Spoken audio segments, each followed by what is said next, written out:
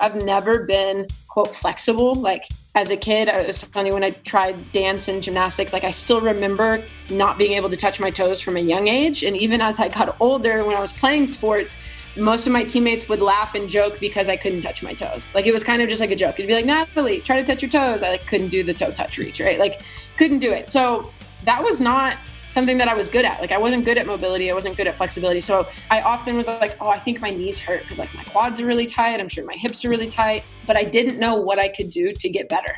Hey y'all, it's Natalie Higbee. I'm the co-owner of The Durable Athlete, a trainer at the Onnit Gym in Austin, Texas, and former educator. And you're listening to the Heads and Tails podcast.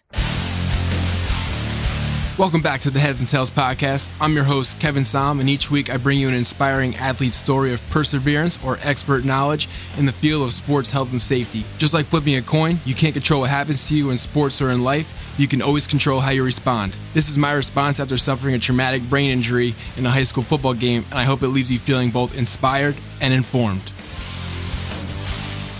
Welcome back to the Heads and Tails podcast. Today I'm excited to have on Natalie Higbee, who is the co-founder of The Durable Athlete. She's a health and wellness coach at the Onnit Academy. She's a former educator and college basketball player. And today we're going to talk about athlete longevity, which is something that I think every athlete that's both current and former is looking for in their life. So, and I came across Natalie just on Instagram, actually doing some cool animal flow type stuff to, as a pre-workout. I tried it out myself. I'm like, you know what? I'm going to get this chick on. So Natalie, thanks for coming on. And can you start off by just taking us through like what your athletic career was like and what kind of like led you to the creation of The Durable Athlete?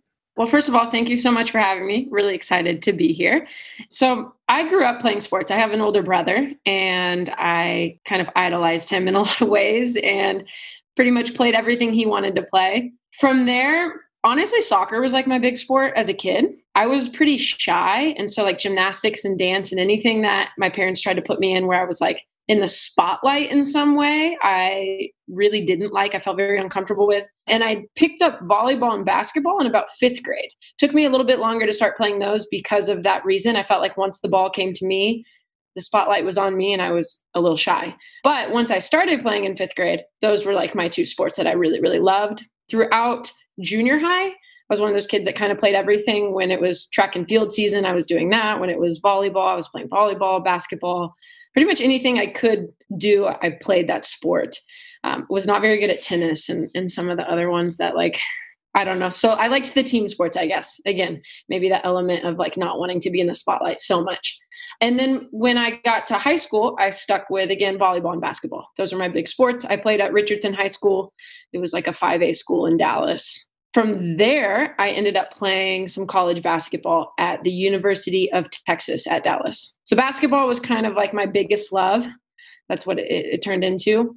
I think a lot of that had to do with the coaches that I had and the team that I was on, because looking back, I feel like volleyball could have been my favorite as well, and sometimes I wish I would have gone down that route and also played volleyball. But yeah, I think it was like the teammates I had, the coaches I had, and that really sparked that passion to want to get better and better at basketball. And so that's what I stuck with. I played just 1 year at the University of Texas at Dallas, and then really just left Dallas because I figured I'd get a job there and then I would never leave. So I moved on down to San Marcos and just went to school, played everything I could though, like as far as intramurals. And then I found CrossFit. So it was in college that I found CrossFit.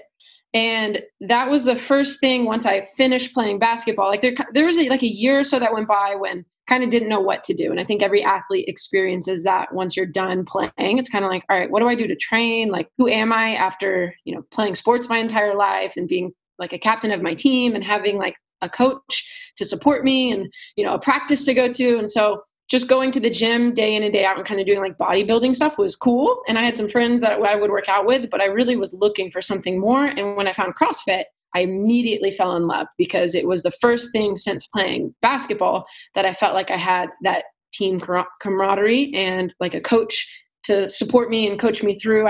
I like that relationship. So I loved that about CrossFit. And that was probably 2010. I think somewhere around then, that I found CrossFit. And the other thing I really loved about CrossFit is I'm not tiny. I'm like 5'10", athletic. And so to see women who also weren't just teeny tiny and like petite, but like badass and strong, I resonated with that of like, okay, I feel like I can still do this and be the athlete that I am, but do it in a way now that's like something I could do maybe for the rest of my life. Then I realized how hard CrossFit was on my body. So that took a toll on me. As much as I love CrossFit, and I'll say good things about CrossFit all day long, because there are a lot of things that CrossFit, at least for me, brought into my life that were positive. But at the end of the day, the idea that kind of went into like, go as hard as you can every single day and let's hit these, workouts of the day, the WODs every single day, just pushing without a whole lot of rest and recovery, like eventually just kind of burned me out and left me, I would say, in pain. I didn't have like crazy injuries, but yeah, like chronic knee pain, my wrists were bugging me, like little things would hurt. And I just thought that was normal. So a couple questions. What led to the decision? So I know you went to San Marcos to get away from the Dallas scene because that's where you were born and raised and you were afraid that you were just going to be there forever. So when you went there, did they not have basketball or did you just not want to play basketball? No, I realized that, I probably wasn't going to play in the NBA. And I remember like missing some Thanksgiving time with my family for playing basketball. And as much as I love the sport, that was something that I was kind of like, you know what, like, I really value my family and I value my time. And if I'm not going to make a career out of this after college, then maybe I just want to play for fun. Like that was like a piece of it, right? I mean, there were some other things, but. And the turkey's like always a little drier the next day. And like the cranberry sauce too, gets a little mold on it. And yeah, I didn't really want that. No, but that wasn't the only thing. Honestly, a lot of it had to do with deciding to leave Dallas last minute, because when I left Dallas last minute, I moved to Austin and I came to Austin. When I decided to leave UTD, it was like the end of the school year, like a very late decision to try to like apply to another school and figure out where I wanted to go. And I didn't know at the time. So I actually went to Austin Community College that following year, which is also kind of what stopped me from playing. Is like I ended up playing, at like the rec center and just like pickup games and stuff. I played a lot at like 24-hour fitness and I would just go play pickup games. But I was going to ACC, living with a few of my friends that were going to UT. And it was during that time that as much as I love Austin now, I didn't love it then. I actually really liked the town of San Marcos, which was 30 minutes south. I had some friends going to school at Texas State there.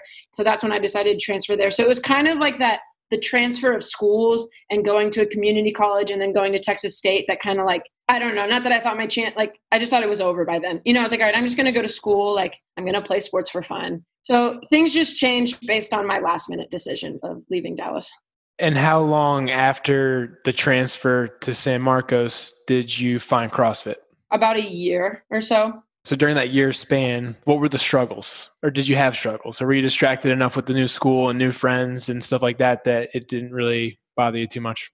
There were some struggles. I honestly did think that it was fine. Like I did have a couple group of friends that were like trying to better themselves health and wellness wise. And I resonated with that. And specifically the girl I lived with, we had like these neighbors that were these two guys that moved in that were opening up a NutriShop in town and opening up a gym. One of them happened to be the brother of the guy who opened up the CrossFit gym that I ended up working out at and then coaching at. So that was like my connection. But with them at first, it was all about like, hey, let's count macros. Let's figure out what we're going to eat. Here's our workouts, that we're going to go do at the rec center. And so I kind of enjoyed that even in and of itself, but there wasn't that like competitiveness with it, right? Like there wasn't a team aspect. I didn't know what I was really working towards, unless you're thinking like, oh, I want to look better. Like, I guess that was a piece of it, right? But that was never really what drove me. Still doesn't necessarily. And so when I found CrossFit again, that's when I was like, oh, like that resonates with me, because I feel like it's something that I can be proud of my body for doing and not having to base, my success on how I'm looking. And I kind of feel like that was the struggle I had, was like, oh, now I need to like just look a certain way versus being able to perform a certain way. And I didn't love that. Like I was okay with it. I was trying to figure it all out, but ultimately I think that was the piece that was really missing, was like, how do I put where do I put my self-worth, right? Like if I'm not doing something and accomplishing that physically, then I don't know, that felt different. No, I had a similar struggle. It's like, yeah, like on the field, it's like easy to have these like external things come at you that it can look like self-worth, like, oh, I'm good at this or something. But when you don't have that, but it's funny because like when I found CrossFit, I found it a little later than you in like 2012 or so. Again, like I was working at Rutgers football as a student manager, and just a couple of my buddies that I worked with, we would go into the weight room before practice, and like one guy's like, hey, let's do the CrossFit workout. I'm like, what the hell is CrossFit? We were doing burpees on the floor, and I was like, oh, I actually like love this. Like I love the suffering of it, and like I love just beating the crap out of myself, which is great for a while, but it obviously catches up with you. Like it sounds like it might have caught up with you too. So what kind of injuries did you suffer from, I guess, before you started kind of changing up the training routine? I mean, a big one would just be a few sprained ankles throughout my life. I feel like that's a big one. So just some stuff going on with my ankles. I also trained for a half marathon at one point. This was after college though. And my knees were already not that great. My knees started bothering me. I remember like in junior high going to the doctor just for some pain, and they kind of said it was just like some growing pains. But yeah, the doctor said I had arthritis in my knee. So that was a big one. I had broken a couple bones playing sports. I broke my wrists, even like snowboarding one time. So my wrists would kind of bug me, a couple broken fingers and stuff. But so it wasn't like, even when I was doing CrossFit, I always felt like I could do everything without a whole lot of pain. Like I don't remember always being necessarily like in a whole lot of pain, although I was sore a lot of the time and really, really tired. It wasn't until post-college, that's when like my knees really started bugging me. But I think it's obviously an accumulation of everything over time. And I would say that like the ankle sprains, played into that, all of the high impact stuff and just like overtraining. I was not flexible whatsoever. I've never been, quote, flexible. Like as a kid, I was telling you when I tried dance and gymnastics, like I still remember not being able to touch my toes from a young age. And even as I got older, when I was playing sports, most of my teammates would laugh and joke because I couldn't touch my toes. Like it was kind of just like a joke. It'd be like, Natalie, try to touch your toes. I like couldn't do the toe touch reach, right? Like couldn't do it. So that was not something that I was good at. Like I wasn't good at mobility. I wasn't good at flexibility. So I often was like, oh, I think my knees hurt because like my quads are really tight. I'm sure my hips are really tight, but I didn't know what I could do to get better.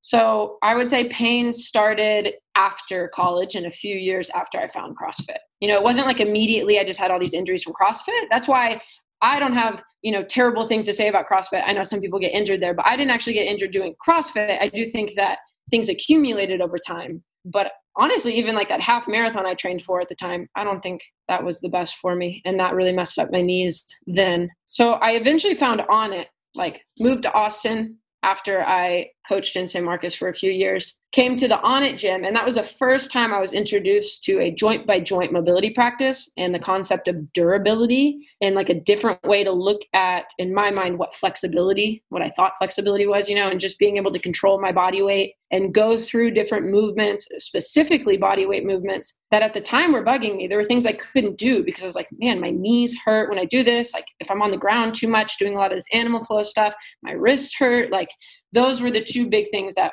I really noticed were like my wrists and my knees that bugged me. And I'm sure we'll dive into the story, but now I don't experience any pain there. Yeah, can you explain to the audience like what the Onnit Academy is? Like if you're a Joe Rogan listener, you probably know all about Onnit, but people listening to this might not be. So can you just explain like what the company is and like kind of what their mantra is all about? Yeah, Onnit, basically their tagline is total human optimization. That's one of them. Started as a supplement company, but grew into really like this health and wellness company and fitness company specifically. Onnit itself, like the corporate office has, like that is Onnit, but there's a whole gym attached to that. And there's only one, right? So the Onnit gym is in Austin, Texas. And basically Aubrey Marcus, who at the time was the CEO of Onnit, he was training with kettlebells. And I think it was at the time when kettlebells were still somewhat new. And so he wanted to be able to provide some education around those kettlebells, as well as some tools like the steel mace and steel clubs, which I think a lot of people consider them like functional fitness tools, not super common, right? You're not going to see them probably at like a Gold's Gym or 24-Hour Fitness, maybe nowadays, I'm not sure. But he wanted to provide education around that. So that's where the Onnit Academy came from, was finding like the best people in the business who understood not only how to use the tools, but how to teach about those tools. And then they like the through line for all of it is the durability certification. And a lot of this comes from a guy named, or couple guys, but Shane Hines and John Wolf. John Wolf is like the chief of fitness. Him and Shane Hines developed these courses, and basically the Onnit Academy prioritizes longevity and performance. And they always talk about there's a reason longevity is first, right? And so it's always about like connecting to your body, making sure that your joints function like they should independently of one another, and then as a whole unit, right? And what I love about the Onnit Academy is it's not dogmatic. So they take everything and it's kind of like, let's look at the context that it's used, right? Like, when could we use this? When would this be the right answer for what situation? Like, there's never really like a yes or no answer, right? They're always gonna be like, well, what's the context? And then finding the right answer within that. So yeah, Onnit is just a really awesome gym with really great educators who prioritize longevity above performance, but they're always kind of like pushing that edge of what's possible. And I feel like at the forefront of human movement. I love that longevity over performance piece, because I think especially young athletes get so caught up in the performance side of it, when in reality, if you're not there to perform because you're hurt, then like, what's the point? Yeah, they always say what the best ability is availability. Yep, I was just going to say it. Yeah, one of my guests a long time ago said that, and it's so true. It's like, yeah, you could perform as much as you want, but if you're not on the field, who cares? So what, you just like showed up to a Onnit class and like got into it, or what? Kind of. Honestly, at the time I was on ClassPass when I found Onnit. I was kind of like newer to the Austin area, and I was trying to figure out where I wanted to work out. At the time, I was doing some strongman training out of a gym, which I really, really loved. And I was doing some sprinting and yoga. That was kind of like my thing, or my routine, I guess. And then I found Onnit. And to be honest, it was literally just doing body weight classes. They had like specific like body weight days. There was this coach named Isik at the time. He was there. And I remember it was like body weight Tuesdays or something. And it was just some simple stuff, but some movements that I had never done before. And I remember it being so difficult for me and such a challenge that for me, I'm somebody that really intrigues me. So I'm like, why is this so hard? What are these movements? I've never even done this one movement. Like, that's really, really cool. So not only then did it kind of spark again, like I like that athlete and coach mentality. Like I immediately was like, I want to get better at that. I feel like I can train for that, right? Like now I have this goal, right? Like it's really pushing me. I kind of like when I suck at something because I want to learn how to get better, right? And I want to like study it and devote some time to it. So the body weight stuff really intrigued me because it was so difficult. And then even some of the tools, you know, they were 5 or 10 pounds. And the way we use them were so intentional and so challenging that I like that aspect, because here I am on the flip side, I'm doing strongman stuff where I've come from CrossFit where everything is go as fast as possible, go as hard as possible, go as heavy as possible. And I came to Onnit and it was all about making lightweight feel heavy. It was about being very intentional with your movement. It was, man, how come I can squat, you know, X on my back with the barbell or deadlift this, but I can't even do this body weight movement? Like something's wrong there, right? I should be able to move better. And so that was what was really intriguing to me. And then from there I was hooked. So I became a member as often as I could, started taking their certification, got really into the community there, which ultimately led to them offering me a job just after a couple of years of really being a part of what they, you know, had to offer. I'm jealous that I'm in New Jersey and I can't go to Austin or go to the Onnit gym regularly. But I guess you were a teacher before you started working at Onnit and the Durable Athlete. So before we get into the Durable Athlete stuff, you were always drawn to education. Like you still teach now. So can you just tell us about that transition from teaching to, you know, more focusing on the Durable Athlete? Really what happened was I went to school for education. I always thought that I would teach and coach. Like in my mind, I'm like, I'll teach at a junior high or high school and I would coach a sport. From a young age, it's just what I wanted to do. So I ended up studying education at school. So here I am, I'm about to leave San Marcos. I was about to go back to Dallas to do student teaching. At least that's what I thought, right? I was like, oh, I know teachers there. I know principals. Like I can go back there and get a job. And it was my friends I was talking about who had opened up the CrossFit gym in San Marcos who came to me and they were like, hey, we know how much you love this. And like, you're a big part of our community here. Why don't you do student teaching here and potentially get some certifications under your belt so that you could become a coach for us? And in that time, like you'll be able to do personal training. You can run our CrossFit Kids classes. You can do women's classes. And so that's what I did. I ended up staying there, student taught. And that college town and was working there. So after I graduated, I got all my teaching certifications, but I ended up coaching, doing personal training basically for about 3 years or so.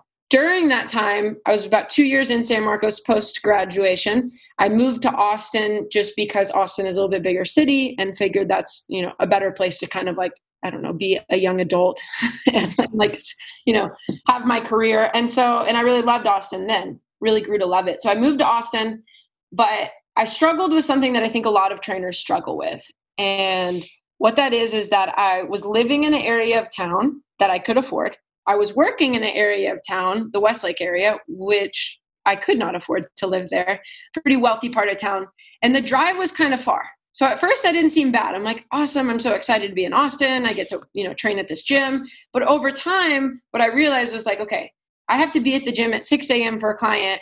And then maybe I have like a 3-hour break, and then I've got another client, and then I've got some classes, and then I have another break. And then I have more, like I'm working from 6 a.m. till 9 p.m. But every time I go home now, it's a far drive. So I'm gas money, just even time getting there. It's like, as soon as I get there, I'm going to have to turn around and come back. It was definitely just like a good old garage gym. So in Texas summertime, it was super, super hot. In the wintertime, it was really cold. So not comfortable just to be like, oh, I'm going to stay here and read all day or like get some other work done. Like it kind of burnt me out. I was there for about a year once I moved to Austin. In that time, I was trying to figure out how can I keep doing this, or what else am I going to do, right? Also not having the security of like having benefits, right, with healthcare. And, it was like, if I wasn't working, if I left town for something, then I wasn't making money. That was tough. And so for me, I was like, all right, maybe I'll get into teaching and I'll coach on the side. Like I can coach in the summertime. Maybe I'll do some stuff on the weekends. I really, really loved coaching, but I was honestly just struggling to make ends meet. And so that's what pushed me into teaching. And kind of like you had mentioned, like there's a lot that correlates between like coaching and teaching, right? Like ultimately I'm still teaching a group of people something that I want them to understand. I'm trying to challenge these individuals based on their levels and where they're at today, but I want them to feel successful, right? So you kind of want to push everyone to like their edge and then create relationships with everyone. And so that's what helped me when it came to like my interview for teaching. I was like, well, here's what I studied in college. Here's what I've been doing, but here's the carryover. Like I'm making lesson plans. I'm writing the workouts. I'm assessing my clients and then progressing them from there, which is what you do in a classroom. Like all those things were very similar. So I ended up teaching third grade. That's like through subbing and all sorts of stuff, ended up landing a job in third grade at a school. And because my passion, which I found out was really rooted in like health and fitness, I spent all of my free time still studying health and fitness. So it was like, I'm doing precision nutrition certifications. I'm doing fascial stretch therapy certifications. I'm taking all the Onnit certifications. Like that was where my heart really was. I loved my kids and I loved my teaching job, but I felt like all the things I wanted to study in my free time were around health and fitness. And so that is what led to, as I was teaching for 3 years, I was going to the Onnit Academy at that point. That's when I was really into their certifications, taking their certifications, taking all like as many classes as I could, you know what I mean? Like doing their durability classes, going to their steel mace classes, doing their bodyweight classes, getting to know the people who worked at Onnit, getting to know the community. And that's when one of their coaches and the manager of the gym, Juan, came up to me at a certification. And he was like, hey, Natalie, just kind of chatting with me. He's like, you're such a huge part of our community. Like we know that you've coached in the past. Like they knew what my background was, and they knew that I was getting these other certifications with precision nutrition and fascial stretch therapy and through them. And he was like, why don't you just coach it? Like, why aren't you coaching? And I was like, well, that's a good point. Like, I kind of want to start my own business. I'm kind of like itching to do that, do something on the side, but I don't know. Like, I'm just teaching right now. And he's like, well, we're looking for a female coach. Like, we don't have any female coaches here really, especially not full-time. I was the first full-time female coach at Onnit, definitely like male dominated. And he's like, and with your background and just how involved you are in our community, like, I think it would be a really good fit. And yeah, so then I just took him up on that offer. School ended on a Friday and I basically started like interning, as a coach there that following Monday, did that for like the summertime. And then, officially told my school I wouldn't be coming back like midsummer because I was loving it so much. And to be honest, the great thing about Onnit at the time is that they did offer salary and benefits, and it was a big company, and they did have like, that corporate side where if I had a break, like I could go study over there, I could go eat my lunch. They had a cafe. Like it was like a dream come true. Like I was like, this is a dream job. I love this.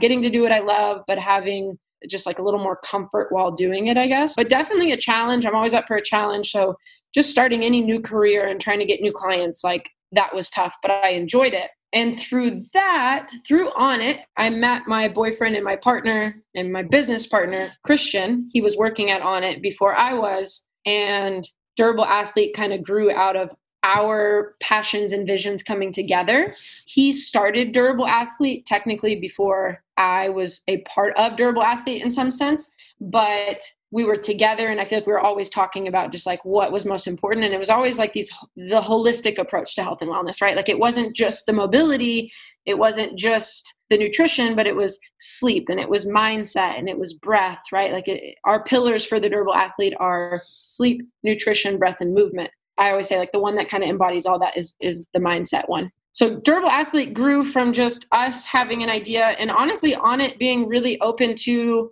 their employees starting their own businesses as well. Like that was something that was really cool about Onnit, is they kind of had that like entrepreneurial spirit, right? And it was like, okay, we have this idea for something that we want, and they helped us kind of cultivate that and pursue our dreams. And so now, to this date, like I still work at Onnit part-time, but I'm now full-time co-founder of the Durable Athlete. So it's been really cool just how everything has come together, and honestly, how all the things that have happened in my past, I feel like have honestly happened for a reason, because they have made me a better educator and teacher and coach and communicator with the clients that I have today. And it's all been a big piece as to how I want to now start my business. And talk about like going out on a limb and basically, being scared to do something. Starting your own business can be scary. And there goes all that security that I was talking about. But I feel like this time around, I'm so much more confident doing that where I'm at in my life.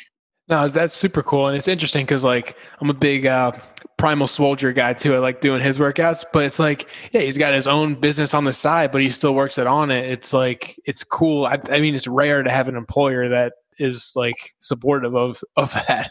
That's cool. Can you dive into each of the pillars of the Durable Athlete and why those are important for athletes that are currently athletes, and then also retired athletes that to kind of prolong that longevity? The one I want to start with is sleep. I feel like I'm so big on sleep.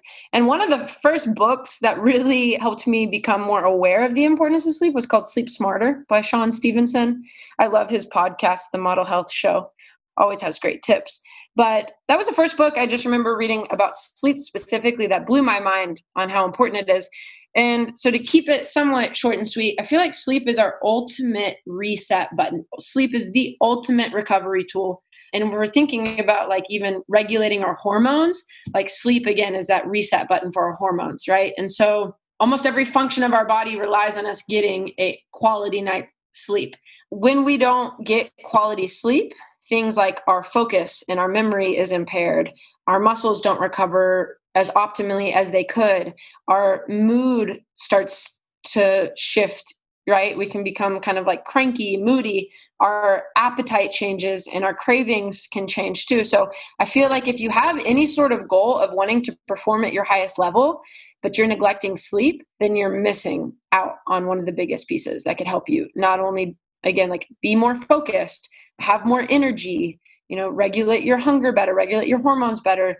If it's like even wanting to, I think the one thing that comes to mind is people who are like, I want to work out, so I'm like crushing it. I'm going to wake up at 5 a.m. and I'm going to do my workout, and then I'm going to work all day.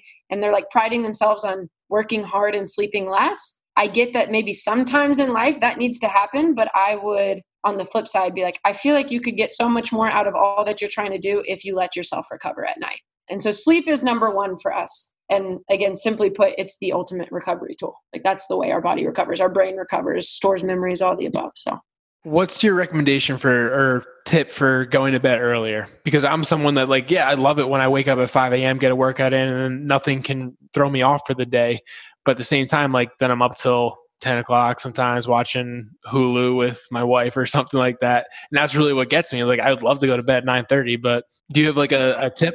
People make fun of me because I go to bed at like 8:30 a lot. Because I do have to get up sometimes at 5, and I have an Oura ring. So a lot of times on Instagram, I'll post my sleep score or just like whatever Oura ring says that day. And I honestly have a lot of people are like, well, you went to bed at like 8 or 8:30. And I'm like, I like to stay up late too, don't get me wrong, but I've also had a job really my entire life that requires me to be up usually around 5 or 6 a.m. Like being a trainer, or even the school I worked out at. When I was working at the school, I would usually have to be there by like 6:15 a.m.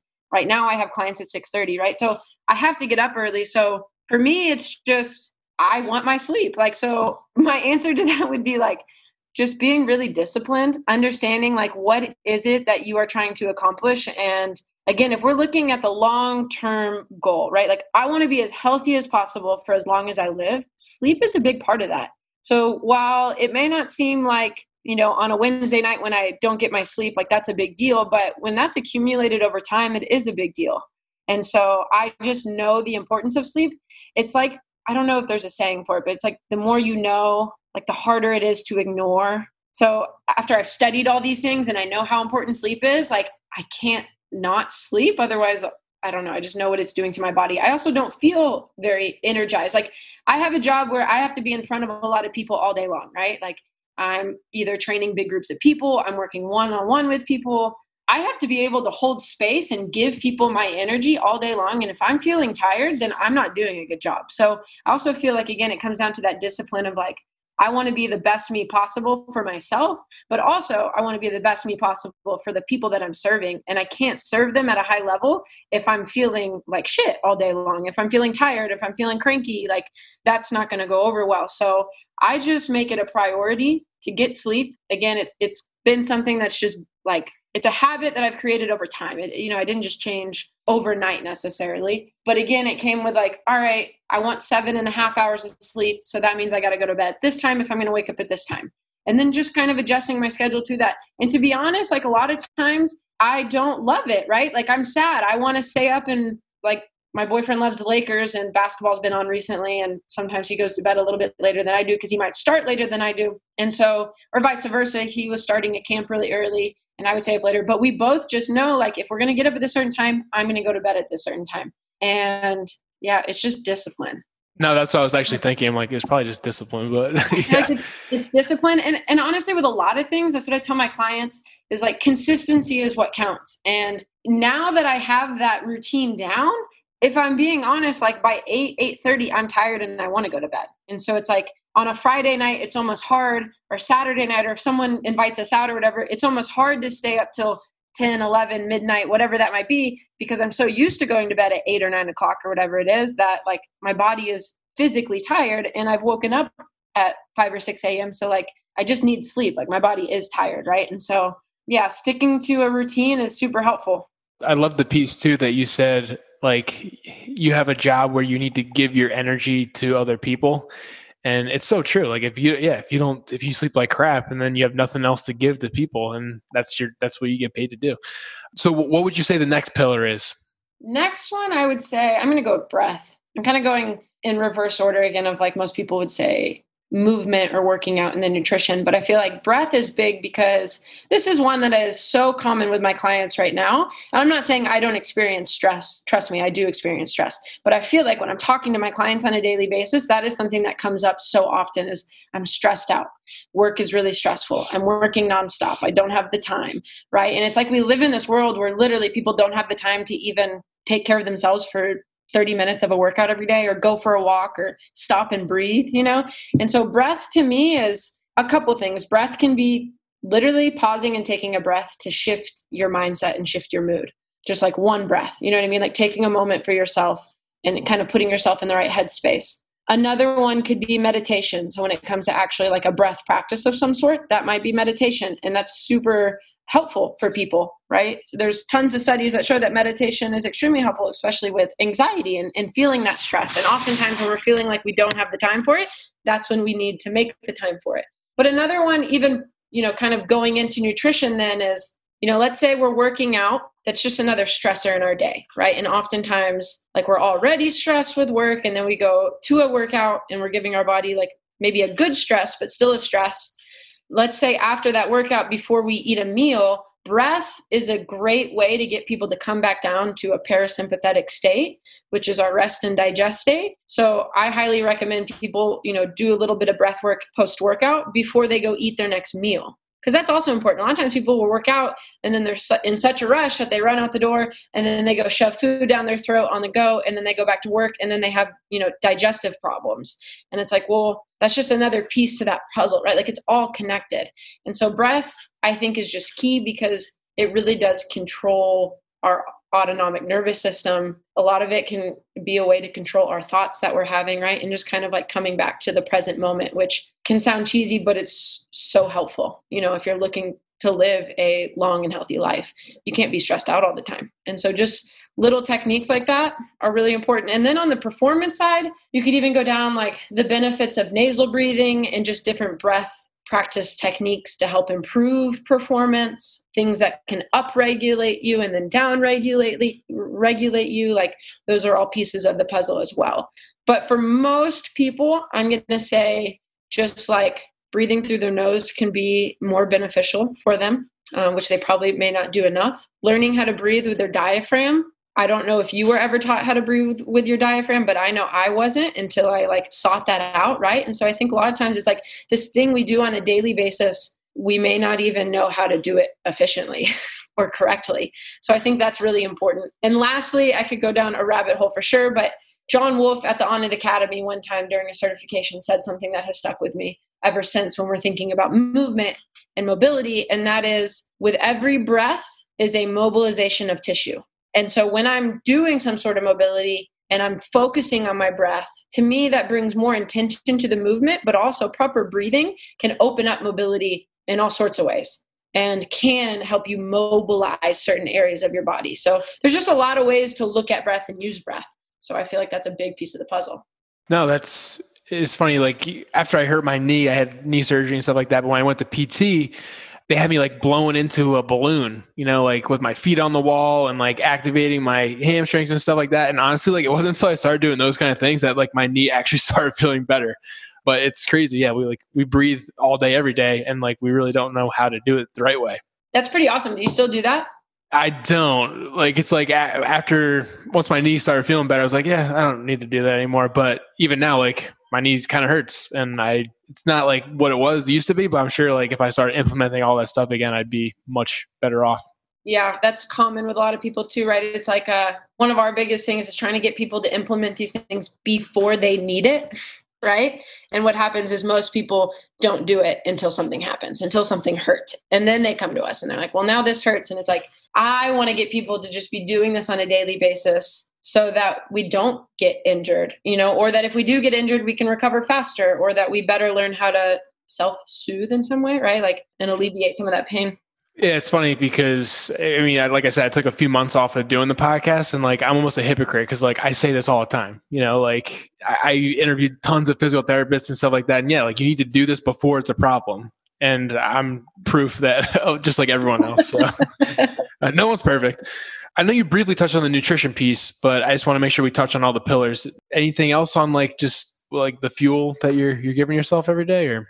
Oh, nutrition is huge too. Yeah. I mean, literally the cells in your body is made up of what you're putting in your body, and that can affect your mood in and of itself. Our gut and our mood is tied together, and again, how you're recovering, right? Like, yeah, I'm sure people have heard like use food as fuel and like thinking about like what kind of gas would you want to put in your car, right? And stuff like that. Like, but also just like I had a conversation with someone yesterday. We were talking about, I put up something on Instagram about like what habits are you rooted in? And are they coming from a place of love and self-care? Or are they coming from a place of like guilt, shame, and fear?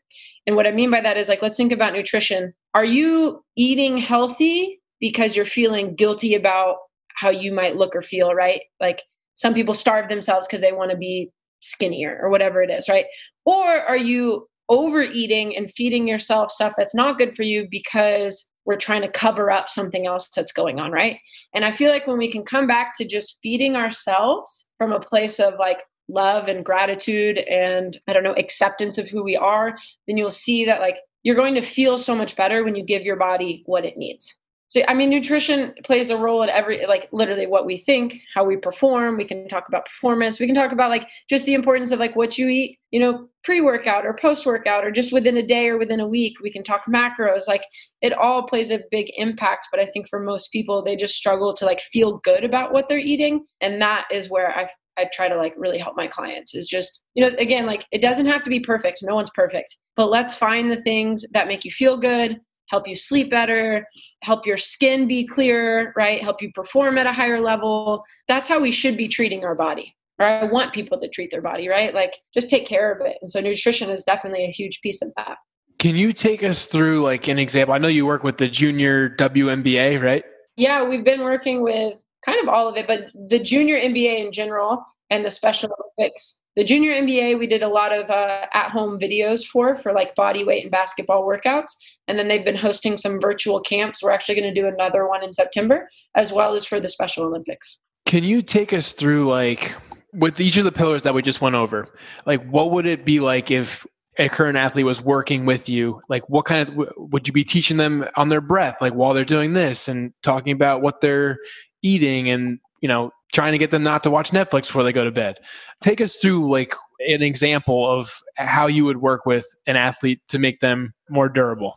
Honestly, it's just meeting them where they're at, right? So it's figuring out what are things that they're doing that are going really well for them. And then talking to them and figuring out like, what are the things that are kind of like the biggest things that are in their way, right? So maybe if I was working with you and I'm like, all right, sounds like you've got a lot of good things down, but what do you feel like intuitively is something that you could change that would be for the better, right? And maybe let's say you'd be like, all right, well, I think I could definitely be getting better sleep, right? Like I know I'm going to bed too late. Like a lot of times I let people choose for themselves. So I don't want to come to them and just be like, here's the first thing we're going to fix, right? Because some people might be getting enough sleep. Some people might understand the nutrition. Some people might just be lacking in hydration. So through conversation, I try to figure out like, where are they at and what can we implement into their daily routine that's going to help them.